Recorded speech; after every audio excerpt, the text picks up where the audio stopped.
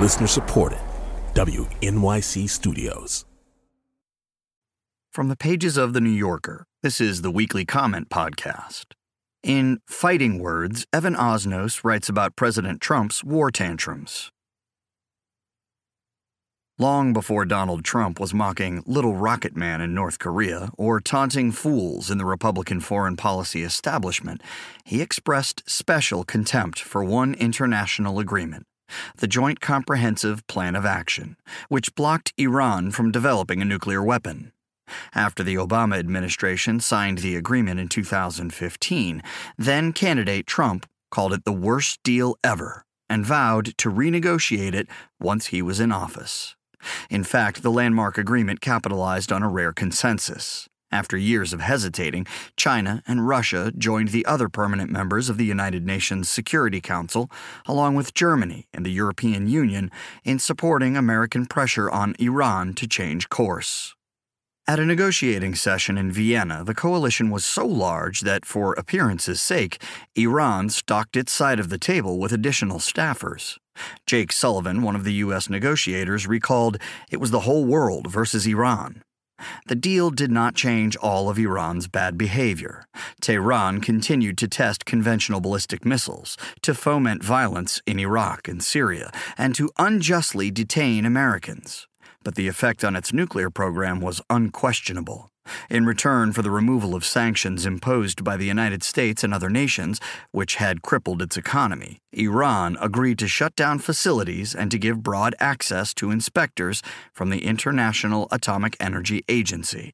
Even fierce critics of Tehran, including U.S. Defense Secretary James Mattis and Ehud Barak, the former Israeli prime minister, have held the agreement to be vital to international security. Mohammad Javad Zarif, Iran's foreign minister, and Federica Mogherini, the European Union's foreign affairs chief, were widely mentioned as contenders for this year's Nobel Peace Prize. When President Trump discovered that not only Mattis, but also Secretary of State Rex Tillerson and other national security officials wanted to preserve the agreement, he threw a fit, a source told The Washington Post last week. By early October, the White House had devised a plan to assuage his anger. The president would refuse to certify that the deal is in America's national interest, an action that would not undo the agreement outright, but punt the decision to Congress for lawmakers to decide whether to renew sanctions. It is a risky move nonetheless. If hawks in Congress push through a law demanding further concessions, it could provoke Iran to abandon the deal, eject the inspectors, and accelerate its nuclear program. That might result in calls for Iran's facilities to be destroyed before they can produce enough weapons-grade material for a bomb. Such a chain of events could lead to a particularly perilous consequence, returning to the possibility of military conflict with Iran at a time when the United States is already facing a nuclear standoff with North Korea, would court the prospect of a two-front war, an act of self-sabotage more immediately damaging to American security than reviving the xenophobic slogan, America First, withdrawing from the Paris Climate Accord, or antagonizing our allies, Mexico, Australia, South Korea, and counting. Gutting a deal that Americans conceived, brokered, and secured would undercut decades of U.S. leadership on non-proliferation.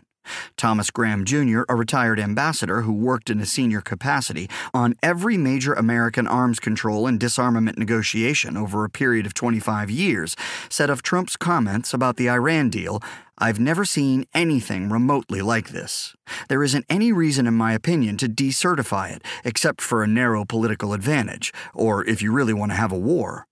Historically, there was certainly opposition to some arms control agreement, but this just seems like we're reading Kafka. Indeed, in the past 2 weeks there have been a number of indicators of the president's growing political instability. On October 7th, Trump, having ridiculed Tillerson for seeking a negotiated solution with North Korea, all but threatened an attack, tweeting, "Sorry, but only one thing will work." Last week, NBC reported that during a Pentagon briefing, Trump called for a nearly tenfold increase in the nuclear arsenal. National security aides were unnerved. Any such increase would violate a raft of disarmament treaties and set off a global arms race. It was after this meeting that Tillerson reportedly called Trump a fucking moron. The president and his aides denied the account, and he tweeted that it might be time to challenge NBC's broadcast licenses.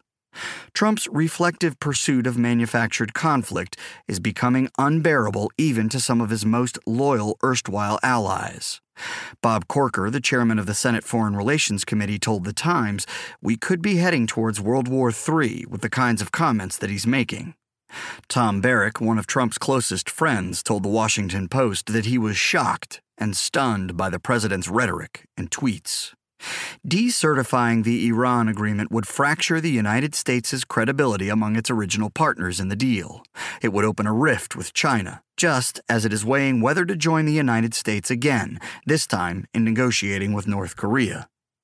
Global Times, a state-backed Chinese newspaper, has asked if America would overturn a pact it made to the rest of the world solely because of a transition in government, how can it retain the reputation of a great power?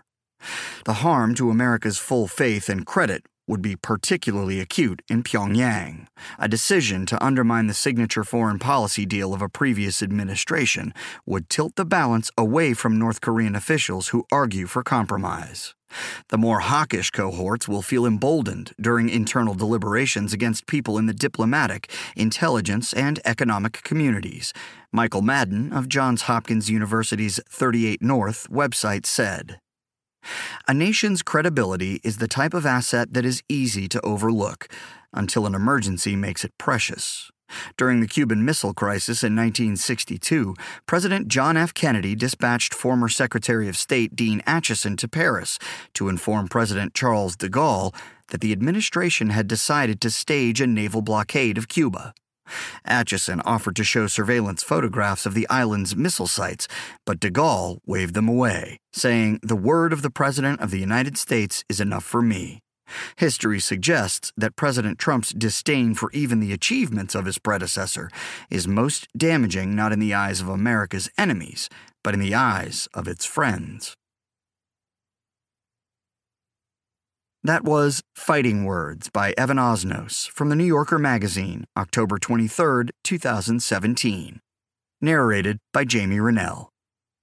Also in the magazine this week, Ronan Farrow on Harvey Weinstein, Jonathan Franzen on Getting By in New York City, Jane Mayer on Mike Pence, Sheila Kolatkar on Workplace Automation, Jerome Groupman on The Mysteries of Sleep, Nicholas Lehman on Herbert Hoover, Anthony Lane on the Meyerowitz stories and Wonderstruck, fiction by Dennis Johnson, and more.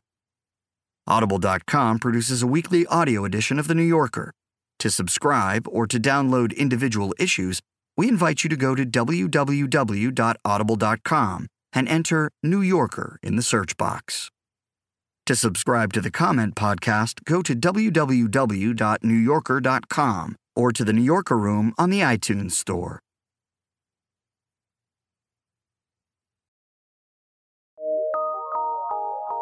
From PRX.